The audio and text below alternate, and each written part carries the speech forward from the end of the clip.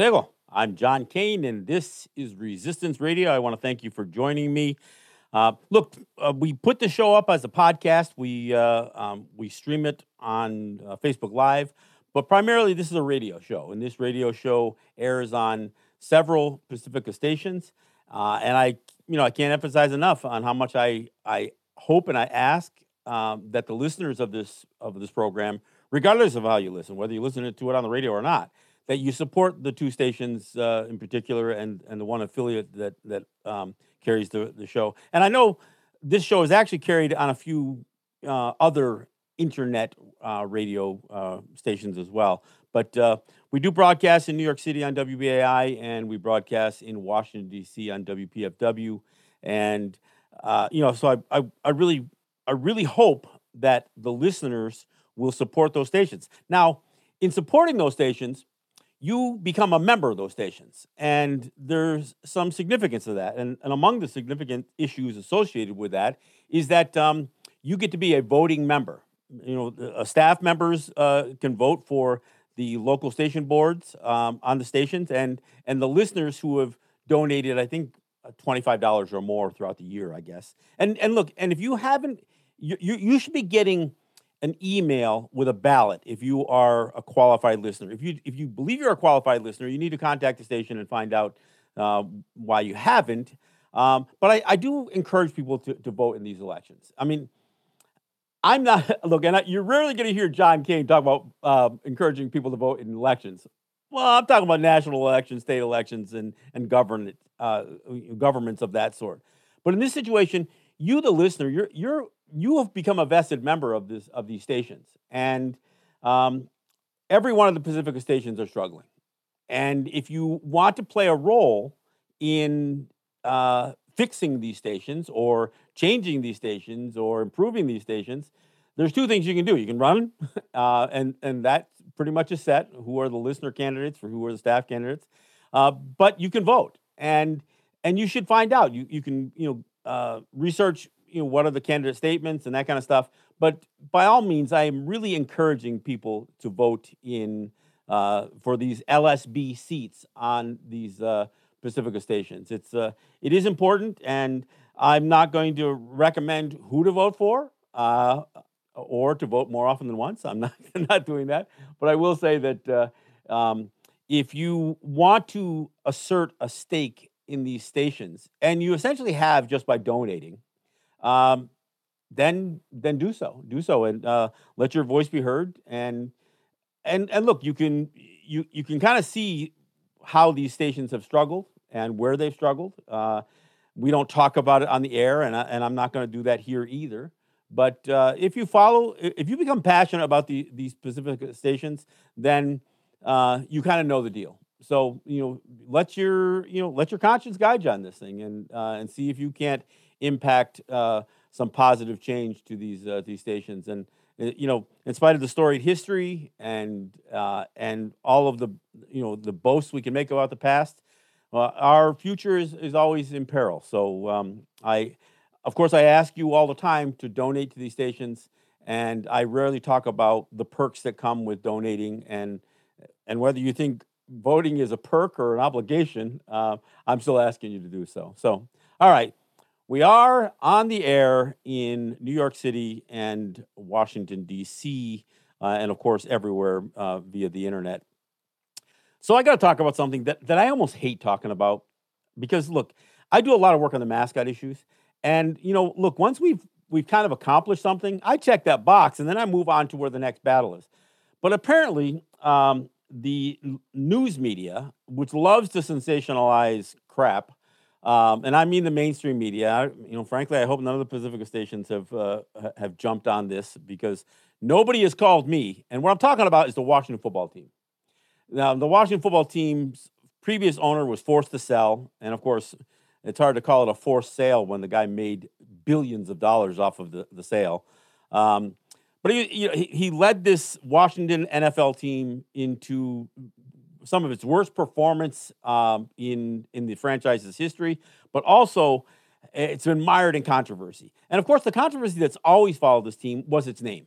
And look, I could call it the R word unfortunately, I think that word, that expression has covered a couple of slanders, I guess, associated with disability and everything else. So I'm gonna say the word Redskin.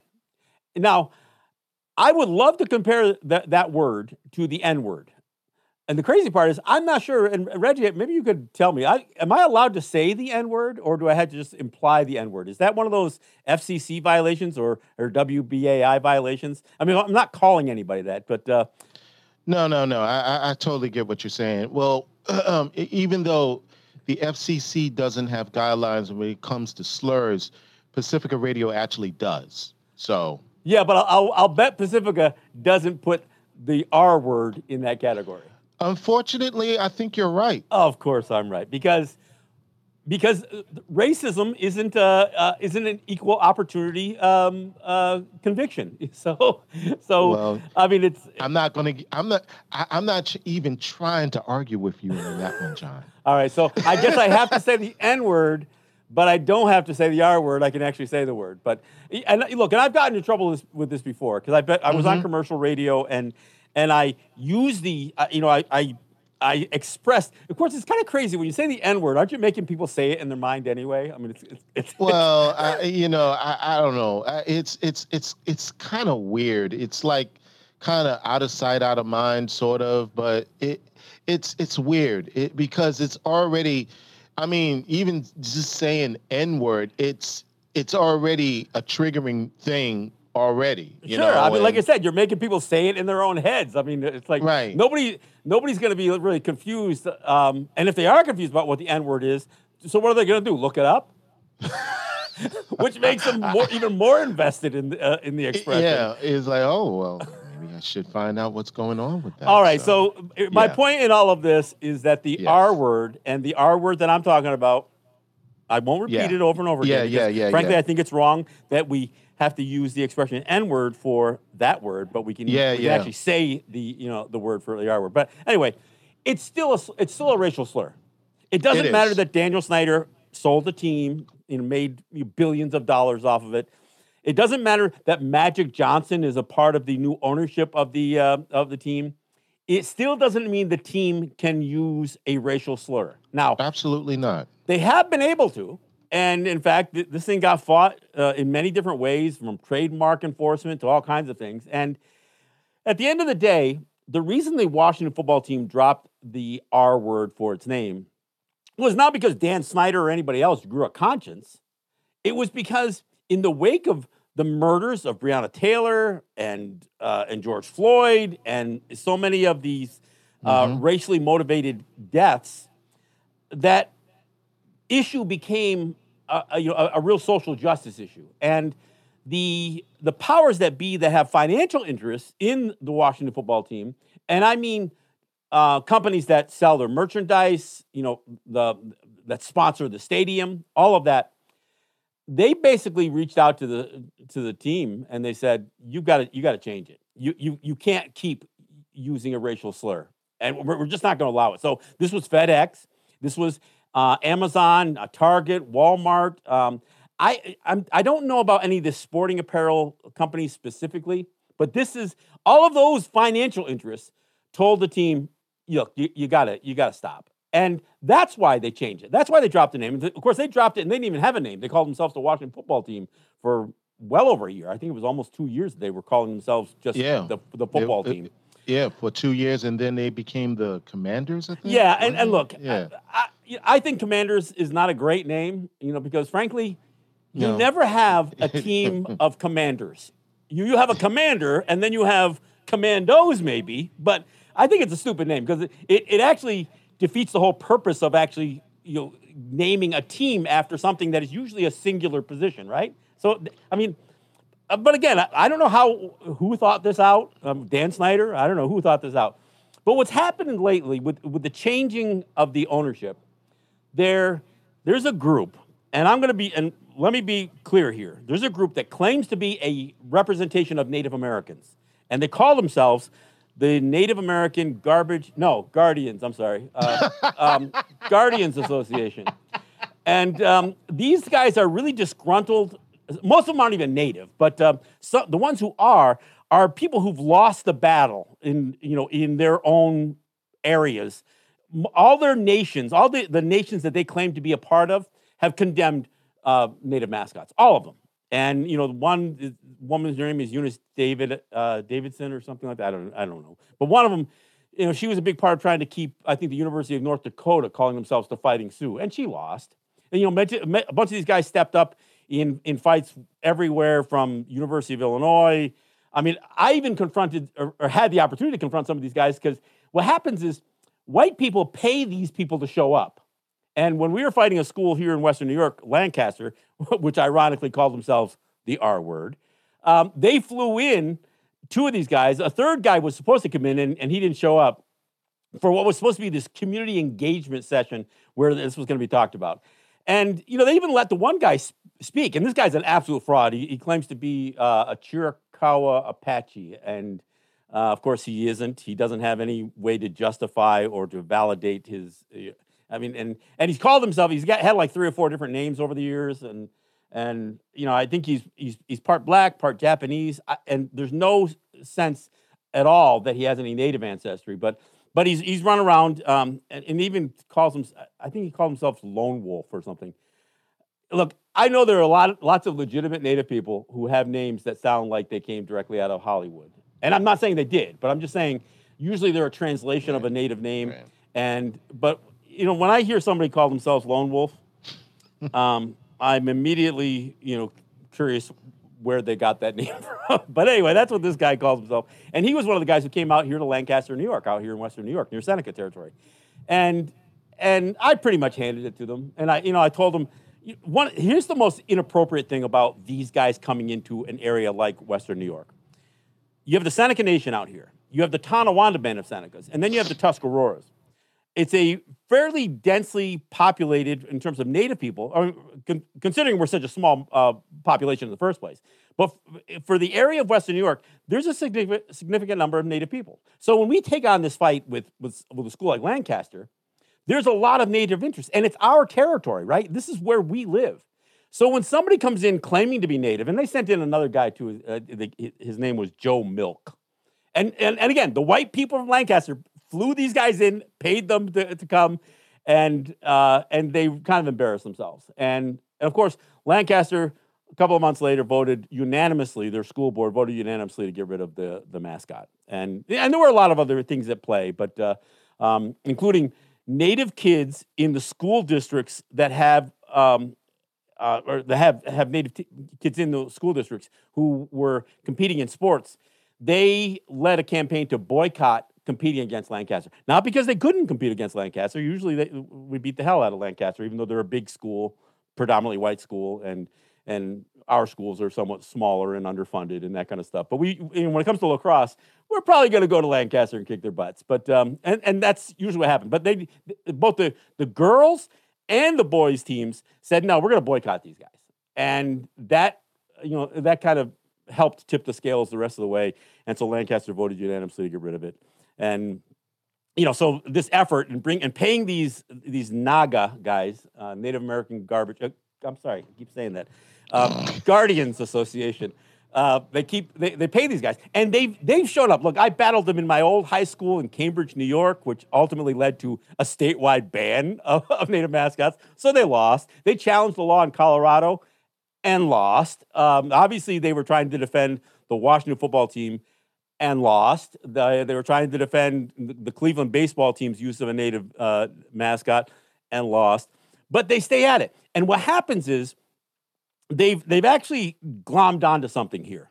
They've glommed onto this anti-woke sentiment, right? And, so the DeSantis and, the GOP right-wing part of the base that's always talking about cancel culture and wokeness being weakness and all of this. So they've utilized that, and now their whole campaign is like they're an anti-woke organization, and that the getting rid of Native mascots is a part of this woke agenda led by rich liberal elites. Which I'm not rich, I'm not liberal, and I'll take elite though. No, but I don't know how elite I really am. But anyway.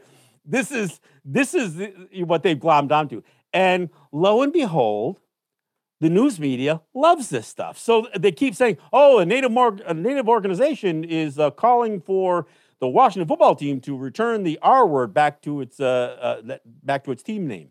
They claim that they're going to lead a Bud Light type boycott against the Washington football team if they don't change it. Which is kind of absurd as well. But it just kind of shows you how they're aligned. They're aligned with all of this cancel culture. And they're clearly in the Trump corner. They'll take a DeSantis because he's racist too. But they're clearly in that corner of the geopolitical philosophy, I guess. And they found and I've seen at least half a dozen or more news articles and some television ones where they've interviewed these guys. Now, they never call any of us who fought the mascot issue. My phone has not rung. So as Fox News and some of these others are putting these guys on, it's pretty, I know it's an overused word, but it's pretty deplorable. But that's what that's what's happened. And look, all I can say is the word is still a racial slur. Nothing has changed. Here's what's changed. We have eliminated more and more, hundreds more high schools. In fact, we use the fact that the Washington football team, bailed on its racial slur of a name to encourage hundreds more schools across the country to get rid of these native mascots on their own.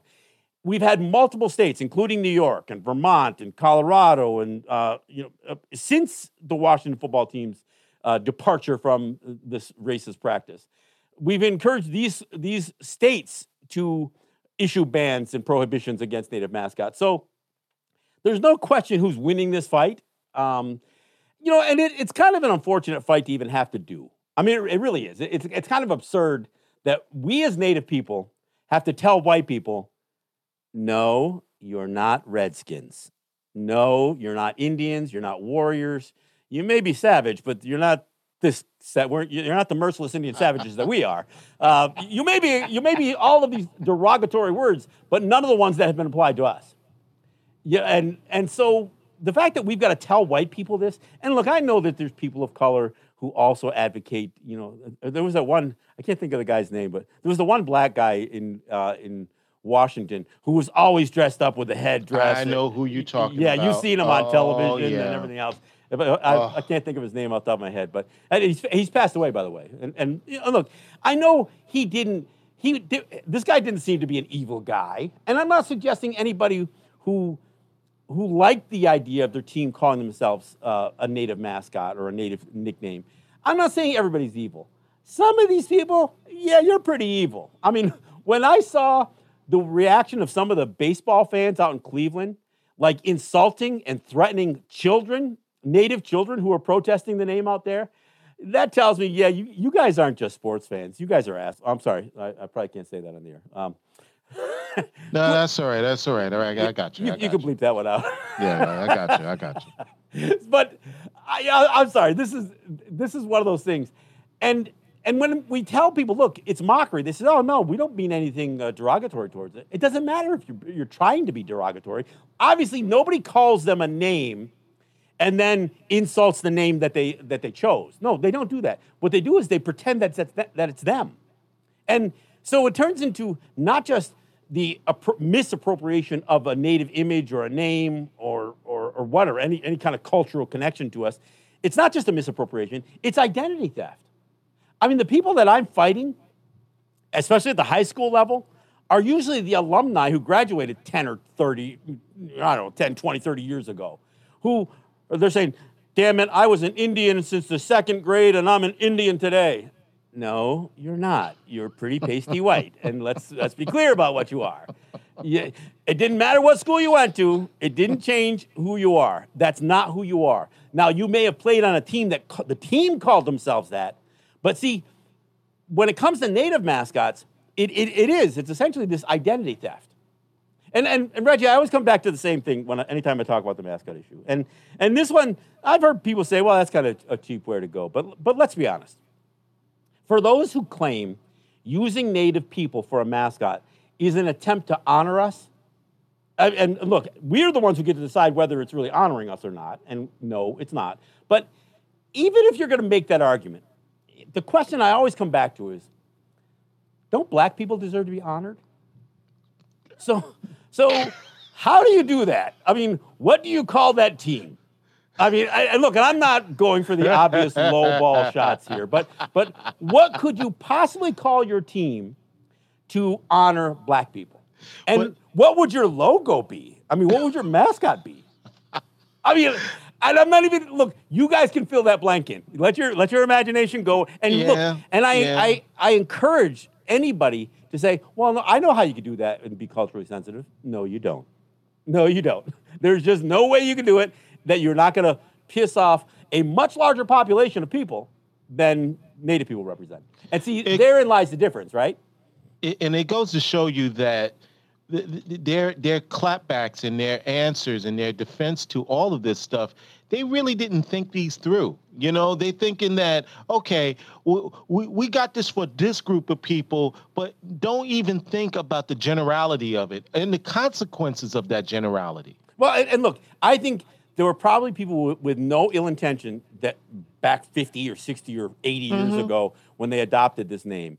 And usually it's, you know, it's a sportscaster says, look at that football team. That defense is swarming like a bunch of Indians. The next thing you know, that's their nickname, right? So, I mean, so I don't think there was always this ill intent. And of course, this all goes back to our identities being taken from us from, you know, by television and Hollywood and all of that stuff. But when we tell you it's offensive, and then you're going to say, oh, no, it's not. That'd be like, Reggie, let's put it this way. If I punched you in the face, who gets to decide whether it hurts or not? You or me? The guy throwing the punch or the guy receiving the punch? I'm pretty sure we know the answer to that one. Yeah, we kind of know what the answer to that. You know, I'm taking the business end of that punch. You know, I will, you know, evaluate on the severity of that punch, you know? Yeah, but I'm going to tell you, Reg, I didn't intend I didn't intend to be offensive when I hit you in the face. Yeah, there was no offense intended. So I know I just took all that pain away. Better. Yeah, I'll sleep better at night now. Yep, I took all that pain away because I'm going to tell you that I didn't really mean to be offensive. And that's what we go through here. So I mean, look, shame on the news media, and you know who you are. But if you're listening to this radio show, I hope that your pushback to anything that you saw, and I saw this thing in newspapers all over the United States, and of course, the big news is that the Washington football team was sold, and that this group that bought it includes Magic Johnson. And I'm going to tell you, they're going to need a different kind of magic to make the R word no longer offensive. You know what I'm saying? They don't need a basketball. I hear you. And, I hear you. And I'm going to tell you right now, if this thing gets any traction, and if there's really any push, or consideration for changing the name back, guess who I'm going after? I'm going after Magic Johnson because, you know, I'm sorry, but maybe I shouldn't have held Ruth Bader Ginsburg to a higher standard when she cited the doctrine of discovery in going after the Oneidas. And maybe I shouldn't keep making this analogy to using black people for a mascot. But you know what? If you're a prominent black man who has managed to persevere through all kinds of adversity, not the least of which was being HIV positive, and you're going to spend $8 billion on a team, or was it 8 or 6? I don't know.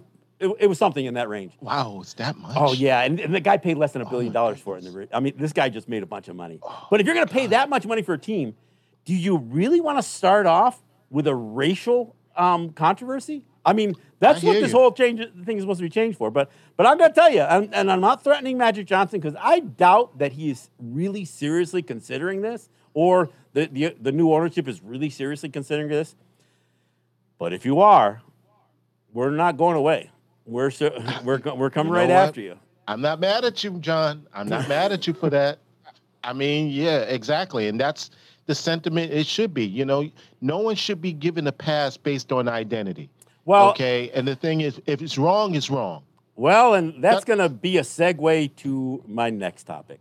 And all right. So there's a lot of question on Why is Oprah Winfrey being beat up so badly over the Maui fires?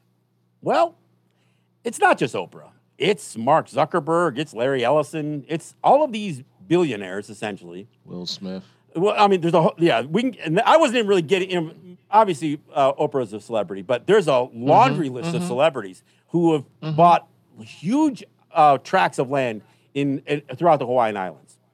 And look, I've heard people say, yeah, but didn't the Hawaiians sell them that land? Well, did they? I mean, let's be honest here. Between the military presence there, the tourism industry, which none of it is owned by Native Hawaiians, and the rich people who figure, oh, I'm gonna grab me up a piece of that paradise. They're all displacing Native Hawaiians. And they're all displacing Native Hawaiians. And they're not just displacing them. They're not just, doing a land grab. And by the way, since these fires that devastated this portion of Maui, there have been carpetbaggers going through there saying, hey, do you want to sell your property? I mean, talk about being insensitive. There are, and look, don't just say, oh, it's those evil carpetbaggers, because there's probably local people who know that if they can buy that property out, they can resell it to developers at a premium. Right. But what's happened is the price of everything in Hawaii is ungodly. There's only and I could have this percentage wrong, but one of the recent reports I heard said that only about 10% of the native Hawaiian population can afford to live in Hawaii. Most of them have had to bail and go to the continent. And it's everything from food prices, obviously the price of real estate. They can't afford to live there. They can't afford to live in their homelands. And it's because the United States in their capitalistic mentality and militaristic mentality has jacked up the price of everything. You've also got the Jones Act, which means that product can't even go directly to Hawaii from like Asia. It's got to go to California first or the west coast of the continent before it gets back. I mean, it's just, everything just adds the cost. I mean, $7 for a gallon of milk and that kind of thing. So it's an absurd scenario where Native Hawaiians are really bearing the brunt of wealthy developers, wealthy individuals. And I'm sorry. No, I'm not sorry. But Oprah, you're one of them. And look, I know I've seen some stories that where she's gone to the people and she's offered help and that kind of stuff. Well, the real help would be is if you'd come off of that huge tract of coastal property that certainly more than you needed. I mean, look, these guys just don't get a beachfront house; they get an estate. They buy it's like 200 acres, right? It's absurd. It's absurd. I mean, yeah. So. You have Hawaiians that are displaced. Now, I've heard some overtures from Hawaiian natives that have thanked Oprah for some of the good work she's doing in the wake of this fire. But it doesn't undo this idea of going in and displacing the native people in the first place. I mean, it's a travesty that native people from Hawaii cannot afford to live in their homelands. I mean, we can get into I've done multiple shows on everything from the coup that overthrew the Hawaiian kingdom and the queen at the time to all of the actual criminal activity that the United States. I mean, I wasn't trying to defend Russia, but when I heard the condemnation even before Ukraine, when Russia went into Crimea, I'm thinking, how is that any different than what the United States did to Hawaii? I mean, and so you got the pot calling the kettle black all the time. And look, there is no country in the world that has been responsible for more death and destruction than the United States, and more war. I mean, and look, you can check numbers if you want, but I think in the total history of the United States, I think there's only about 23 years that the United States was not engaged in some type of military conflict. Yeah, I think you're right. I think it's about 18 to 23 years. And by the way, it's supposedly the country that dropped the only country that dropped nuclear weapons on a civilian population too, or on any population. But anyway, so that's the criticism that Oprah and Zuckerberg and Ellison and look, I've seen the whole list of celebrities, Chris Christopherson, Clint Eastwood, all of these people that own these luxury homes there, and every one of them that goes there makes it more unlivable. And I'm not saying that they're directly being injurious to the Native Hawaiian population, but with every dollar increase, that an acre of land goes for, the more these people are being. I mean, a lot of the Native Hawaiians are homeless. They're literally living in tents, and that's some of what got burnt up in this Lahaina this fire. I mean, there's a lot of questions on how this happened. I mean, because frankly, I've never seen a fire wipe out an entire highway of cars. I mean, usually you can drive away from this. I mean, and look, they're right on the coast. Something really weird happened there, and it's a travesty. And look, my heart goes out to the Hawaiian, the Native Hawaiian people. I mean, and I know there's probably tourists and others, and I'm not wishing any ill will on any of these people, but I know at the end of the day, the long-term damage is going to be felt mostly by the Native Hawaiian people there, and so. Mm-hmm. Look, all I'm saying is let all you rich people do something positive. And I know you're probably not going to come off of land, which you should, but I think that those wealthy people should do everything they can to allow the people who are burnt out to rebuild. Let them contribute money there. I mean, yeah, you're going to give blankets and water. I get all that. But you know what? Help these people rebuild their house. And if they didn't have a house, help them get a house. Do something. And I'm not a fan of government. I think government lets everybody down so badly that, I say make them irrelevant by the people stepping up. And if you're going to pretend that you are just merely a person who's worked harder, pulled yourself up by the bootstraps, and have managed to make a success of your life, and that you deserve the opportunity to go to some place like Hawaii and displace Native people, I don't think you do. So you've got to let your conscience weigh on you a little bit, and let's see where it takes you. So those are the two subject matters that I wanted to cover on the show. Now, Reggie, I liked a couple of weeks ago we did some calls, so maybe we need to hear from some people. Maybe somebody's mad because I'm picking on poor Oprah. Maybe not. Or the Washington football team. But look, I want to hear from people. So let me go ahead and again, the studio line is 212-209-2877. Did I get that right, Reg? 212-209-2877. Yeah, that's right. Okay, so look, and I know this show airs on Fridays in Washington, but I had a few people get a hold of me and says, I think I'm going to stream the show when it's live in New York because I think I might want to call it. So look, if you're listening in the Washington, D.C. area, let's talk about your football team. Yeah, I know it's not really. Hey. I know it's not really your football team. It's owned by rich people, but still. Look, and I'd love to have a conversation, and you can wait. And I'll go right back to the first show that I did as a talkback show. I was kind of told, Mario Murillo was the program director at the time. He says, try to stay on topic. And I said, yeah, I don't know that I want to stay on topic. I had Michael G sitting there running the board, and I said, we're going to take all callers. One guy called in and identified himself as a white supremacist. And I said, yeah, let me talk to him. And we talked. And, of course, anybody who wants to call in with some, fringe ideology that they want to promote, I'm probably going to make you look foolish. Well, I take it back. You're going to make yourself look foolish. I just might help you go there a little bit. So John, you'll be pleased to hear that we have almost a full board. Well, let's not waste any time with me. Let's hear what they've got to say. Go ahead and caller. Go ahead and give me your name, your first name. I'm not going to track you. I'm not going to look. I'm not coming after you. But just give me your first name and where you're calling from, and I'd like let's talk. Okay. That's weird. All right, so we're just going to go into the next caller, and we're just going to repeat that whole spiel all over. All right, here's the deal. I'm just asking for your first name so we can talk, so I can identify you properly. Just let me know what your name is and where you're calling from, and what's on your mind. Denise, calling from Brooklyn. All right, Denise, it's great to hear from you. Great to hear from you. Great admirer of you and your program. And I'm part Native American from Jamaica. Yes, you're right. Well, if you're from Jamaica, you know what it's like to have tourism take over your homeland, and you know what it's like to see Native people displaced from their home because of for all of that. So you know a little bit what I'm talking about. To present. Right. Okay.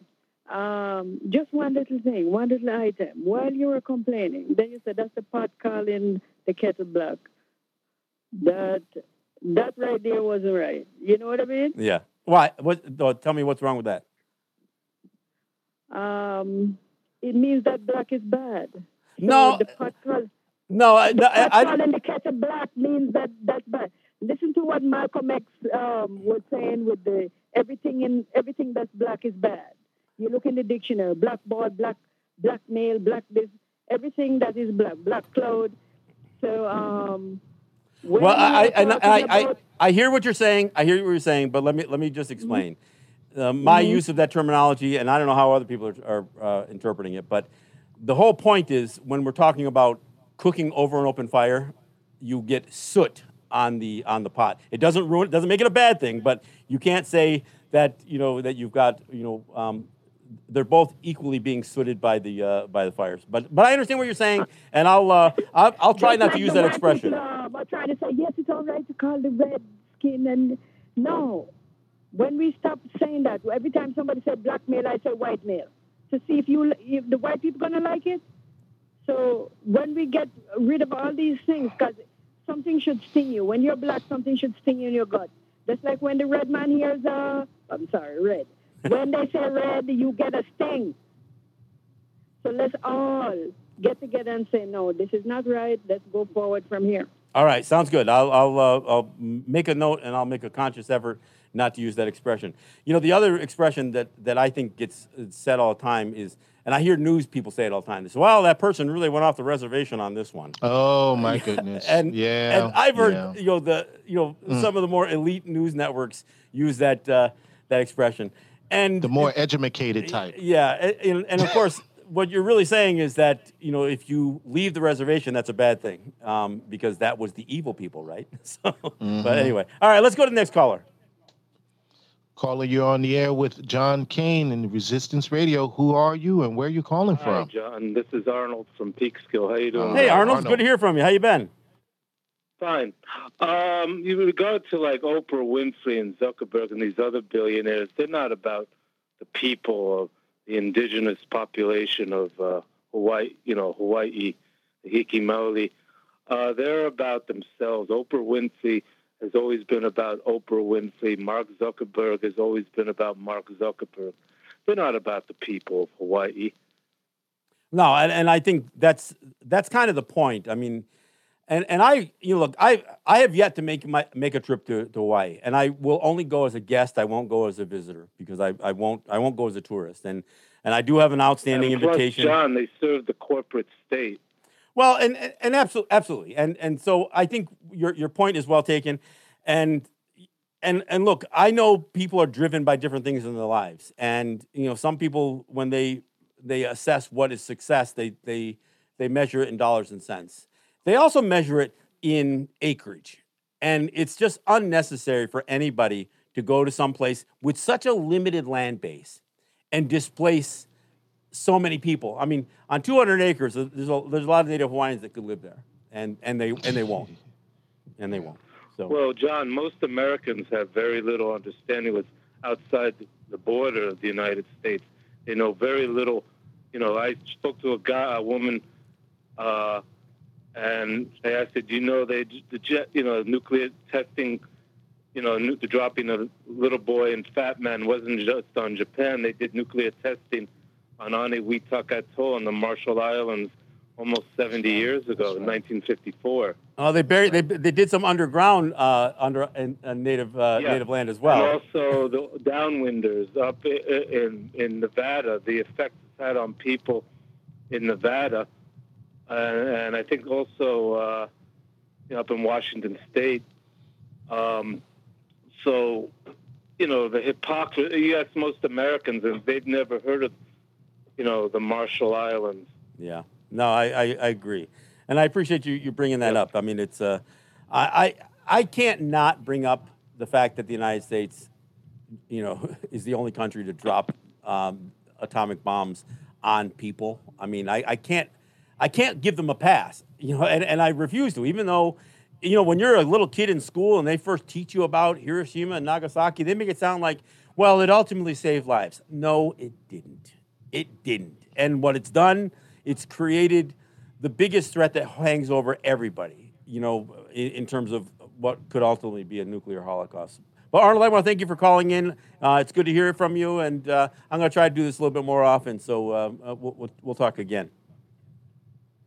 All right, Reg, let's go to another caller. Have you got one?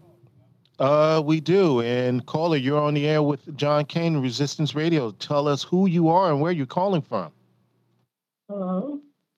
Yes. Yes, that's you. Okay, hi. My name is Lizelle, and I'm calling from Washington Heights. All right. I have to just say that I was really insulted and offended by your comment, John Kane, about why not use African Americans as a mascot. No, I didn't. That's not. Wait. Before you get into this thing, that's not what I said. So let's not put words in my mouth. What I said. Nope. That's not what I said. Let me be clear. What I said. I says you couldn't do it, and in fact, there's no way that you could possibly use black people for a mascot. I wasn't suggesting that anybody do it. I'm just saying that hypothetically, you could not do this because it would not be tolerated. Why would you even suggest that you cannot use African Americans? Why would you even bring up African Americans in that type of scenario? If you want to go after the ones that have been offending you also and using pejorative names with that mascot scenario, which I really think is disgusting, why don't you pick on the white people that came up with the idea in the first place?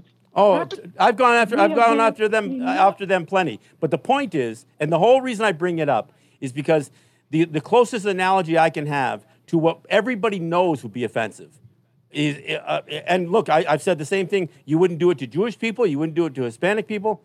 And if you can't do it to anybody else, you can't do it to us either.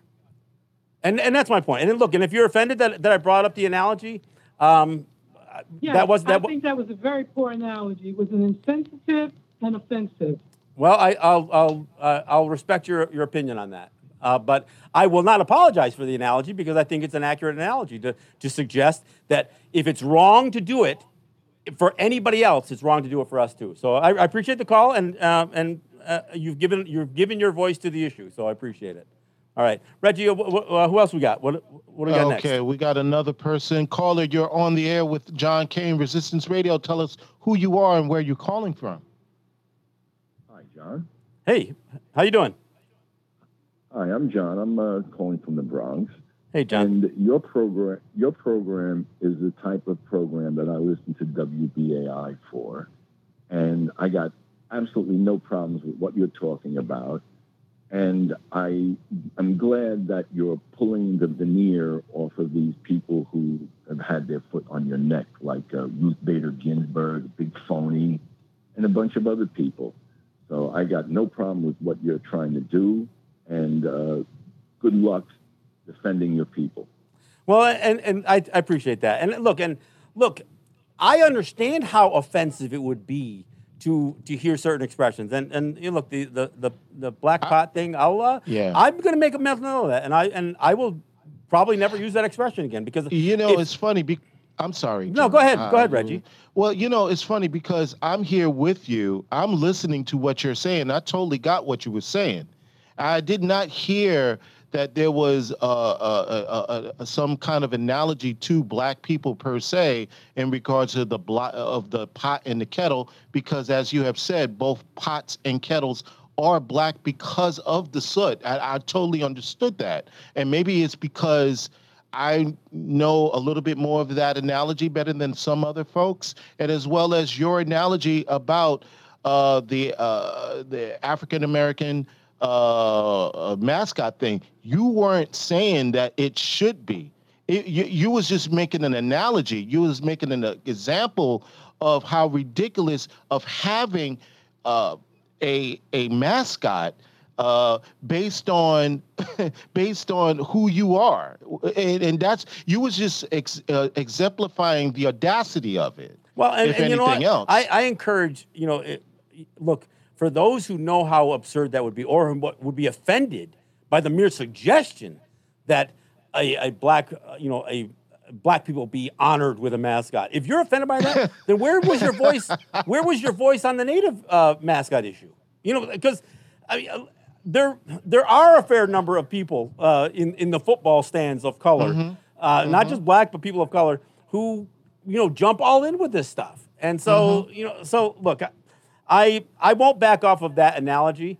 But I understand that the use of the word, the color black, has been used in a way to always imply bad, evil, Right. you know, or whatever else. And certainly I have no problem with a black pot. I mean, so I will be careful about using that expression going forward. I will. The pot and the kettle thing, I didn't see that as a negative connotation to black people, because that's just the nature of what a pot and a kettle looks like when you put it on top of a fire.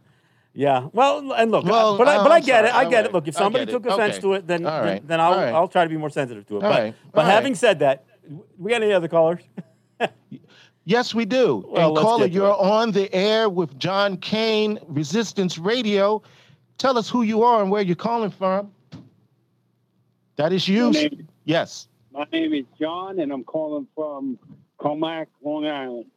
How the heck is everybody's name John these days? I don't know. What's going on with that? No, I'm just I was wondering the same thing. I'm just kidding. No, go ahead. It's a fine name. Yeah, you know what? There's been a few callers that have been a little sensitive to your efforts to define your position. However, I think a lot of their angst comes out of their sensitivity.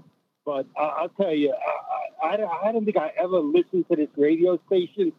I just by chance happened to listen to it, and I couldn't help but to jump out here and jump on, because I was one of those male whites that believed that I could call my football or baseball team the Indians or the Redskins or the Redmen, and I'm like, I used to believe until today, until this very moment, until you accurately described the true fact of the matter. And the true fact of the matter is, I don't have a right to say that it's not offensive, because I am not the person who's being described.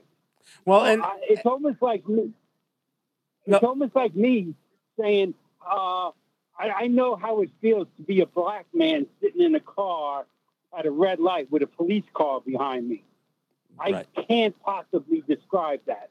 And I can't possibly describe, and I have the utmost respect for the only true Americans that I believe, which are the people that, were here long before the lazy white man got here. Well, let me comment if I could. First off, I know what people mean when they call us the first Americans, but we predate the concept. So I don't consider myself the first Americans. I indigenous to the continent before there was an America or that word. But to your point, here's one of the things that is particularly offensive about being used for mascots. They invariably always represent us as a people who don't exist anymore. They're always usually like an 18th century depiction of a Native person, as if we cease to exist. So if you're always going to cast us as relics of the past, what you have is a complete ignorance to the fact that we still exist and that we are fighting for that existence and fighting for our autonomy and our sovereignty. I mean, look, we're not just fighting a pipeline to be anti-energy. We're fighting to protect land and the environment, something that we have a stronger affinity towards than, frankly, those who are really driven by capitalism. And we are in a constant battle every single day with New York State, with the federal government, and these mascots are an assault on our identity. So, John, I want to thank you for calling in and look, I'm here all week. No, I'm here every week, I should say. I'm here every week. So by all means, tune in and you can catch us on WBAI. I do Facebook live stream it and I put it up as a podcast. So if anybody interested who wants to find us as a podcast, just search Resistance Radio with John Kane and you'll find us on your regular podcast platform. Got time for one more call? Oh my God, John, I think you struck a nerve. I mean, this whole board is lit up, but we're going to see if we can try to get 2 more calls in. And that happens to be you, caller. Tell us who you are and where you're calling from. Hello? Can you hear me? I hear you fine. What's on your mind? Okay, my name is Regina Jennings. I'm from the, just temporarily in the South Bronx and Melrose area. I understand how our indigenous neighbor, I like that term better than, just Native Americans, because, as I was coming up 60s, 70s, I had to learn a whole lot of what the history have not taught correctly. I'm also an African-American woman, actually black woman of African ancestry. Also, I noticed this. What's going on with the director of the Interior Department with Deb Haaland? They should have what President Joe Biden should do, have that state of emergency to help the especially the Native people of Hawaii, the Native Hawaiians. They need the help. What is she doing? I don't even hear her name pop up now. No, I haven't heard her weigh in at all on the Maui issue. She should speak out. She should speak up about this. Well, and there's always a strange a relationship between the Interior Department and the Native Hawaiian population. Part of it is they were trying to, during the Obama administration, they were trying to turn Native Hawaiians into Indian tribes. So they wanted to reduce their claim to reassert the Hawaiian kingdom and the fact that their lands were illegally occupied. They wanted to try to reduce them. And I say reduce because I think when you understand what the United States defines as a federally recognized tribe, they mean a tribe, band, or nation of Indians subordinate to the laws of the United States. And this effort to try to make them into, and I think it was as many as 12 distinct Indian tribes is what the Obama administration was trying to do. They said, oh, hell no. We know what you've done to Native people. Now, that doesn't mean the Interior Department doesn't have a place in any of these land issues, but I think there's a really strange and strained relationship between the Interior Department and the Native Hawaiian population. Not all of them, because look, there are some people who, just like with Native people on the continent, there's some people that are all into being under the thumb of the BIA and the federal government. The people that I'm associated with in both Hawaii and back home here, we're not down with that. But you're right. I haven't heard Deb Haaland's name even brought up in any of this. Yeah, haven't heard from her, about a year or so? Oh, I've been listening. I've been keeping up. But this is sad. This is really sad. Here's the deal. Here's the deal. The whole idea is that you put a Native person into that position, and that's supposed to be the gift. Whether she does anything is not the point, right? So when Joe Biden appoints a Native person as the head of Interior, as far as I'm concerned, to me, that we just lost another one. We lost another one to the dark side. I mean, she works for the white guy in the White House, and so the fact that she's in there doesn't all by itself mean that we are somehow better off. But she should at least really speak up and say, I don't like what's going on. No, she should take a stronger position on all of these issues, and we'll see what happens, as we continue down this road. But I was not as excited about it as some people were. Some people thought, like, oh yeah, a glass ceiling got broken. Reg, do we have time for one more quick one? Yes, we do. I wanted to ask one more question. Thanks, Regina, by the way. Yeah. One more question from you, John. Since the caller brought up about Deb Haaland, did she responded about the whole ICWA decision from the Supreme Court? Did she ever commented on that? Yeah, she did. And of course, all of the people who are institutionalized praised the defense of ICWA in a way that clearly I didn't. I have a problem with the law in the first place. But they all advocate this notion that the federal government has ultimate authority over all aspects of our lives. And so that's how the case the challenge was tamped down by the court saying, oh no, states, you can't raise this issue, and no, plaintiffs, you can't raise this issue because Congress intended for, or the Constitution intended for Congress to have plenary powers over all affairs of all the affairs of Native, which is BS. And I'm going to have my good friend Peter DeRico join me for a program coming up soon. Oh, nice. And we're going to talk about that. All right, do we still have time? Yeah, this is Yeah, no, absolutely. Caller, you are the last caller for John Kane and Resistance Radio. Tell us who you are and where you're calling from. Peter from Florida. Hey, Peter, it's good to hear from you again. Yeah, here's what I need, because I was at a party the other day, and my cousin is married to a Mohawk woman. Her sister's, in fact, married to the chief. Anyway, and they were saying, that's a brave guy to be married to a Mohawk woman. Yeah. And he was saying.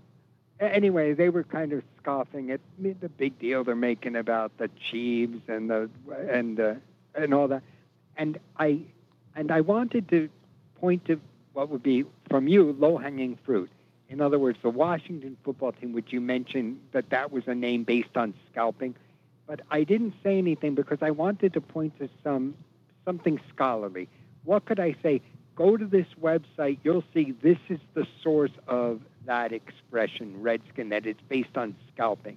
Can you give me a quick way to say that I could say, here, this is the evidence of the origin of that phrase?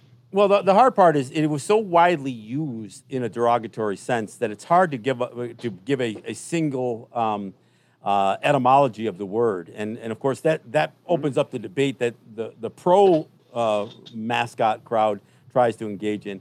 But if you look historically, the way the word was, in fact, most of the time, there was an insult in front of it. There was like filthy Redskins or dirty Redskins or heathen Redskins. There was always what they should Google, something like that. Well, and look, and if you do Google the etymology of Redskins, you're clearly gonna come up with some source material there. And of course, and I don't rely on this solely, but the fact of the matter is the dictionary defines it as a derogatory racial slur. I mean.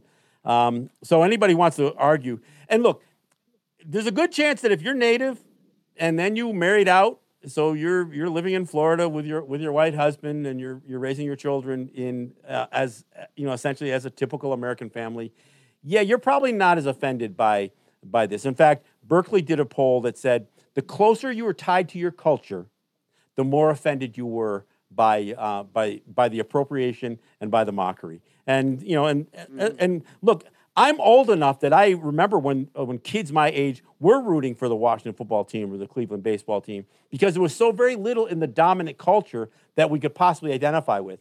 And while I wasn't in that crowd necessarily, I was a Dolphins fan. Don't ask me why, but I wasn't necessarily in that crowd. I came to realize more and more as time went on, as I grew up, how much of a misappropriation it was, and how insulting it was to see 50,000 people in a football stadium wearing chicken feather headdresses and the like. So, but anyway, hey Peter, right. it's good to hear from you. Thanks for calling in and being a part of the show. Reg, I think I'm on next week. So, in fact, I'm going to be in North Carolina. So I'm going to broadcast live from North Carolina. I'm going to be on the Outer Banks. So okay. I'm going to on the Outer Banks. I'm going to set up a temporary studio down there, and we're going to do a show from down there. So we'll catch you next week. I want to thank you for helping me with the calls and, of course, getting your insight. I love having. I don't have a co-host. The closest thing I have to a co-host is you. So I appreciate you stepping up when I need you. So I really do appreciate it. Yeah, anytime. It's fun. It's always fun talking with you because, more often than not, we have a lot to agree than disagree. And I always feel that we come from different perspectives, but usually at the end of the day, we're at the same destination, Yeah, so yeah. No, I really do appreciate that. Well, and I appreciate you. All right, thanks, guys. This is John Kane, and this is Resistance Radio. Yahweh.